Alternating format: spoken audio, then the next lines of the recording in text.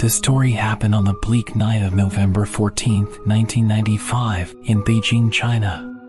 An old man, some also say an old woman, was waiting at a bus stop at the midnight, picking up a conversation with the only other person at the stop, who was a quiet young gentleman. When the midnight bus 375, the last bus for Route 375 from the Yuanmingyuan bus terminus finally came, they both boarded on it. The old man took a seat near the front of the bus, while the young man sat a couple of rows behind him. There was no other passenger along with them than the driver and a decent lady ticket collector. After a while, the driver spotted two shadows by the side of the road, waving at the bus. The driver stopped, and when the doors opened, 3 people got on. There were 2 men who were supporting a third man between them, holding him up by his shoulders. The man in the middle was looking disheveled and his head was bowed, so nobody could see his face, and there was a dismal calm atmosphere inside the bus. Shortly after that, the old man picked up a fight with the young man under some silly pretext of stealing his wallet.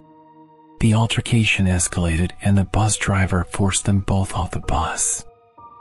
When they got off and the bus zoomed away, the old man was no longer angry, and he told the young man that he had saved their lives, because the new 3 passengers did not have feet and were floating. They were not living people, he said. After that, they went to the nearest police station to report this event, but nobody believed them. The very next day, the bus company issued a statement. Last night, the final bus for Route 375 has vanished, along with the driver and ticket lady. The police immediately chased down that old man and the young man who were assumed to be mentally ill when they tried to raise the alarm earlier, and they were both interviewed on the news.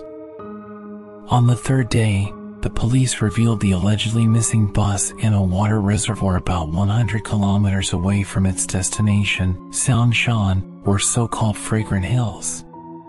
Inside the bus, there were 3 very badly decomposed corpses.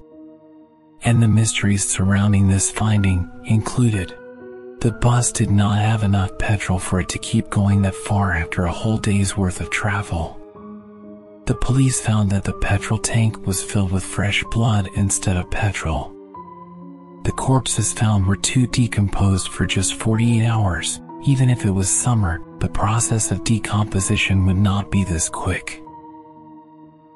An autopsy confirmed that there has been no intentional meddling with the bodies.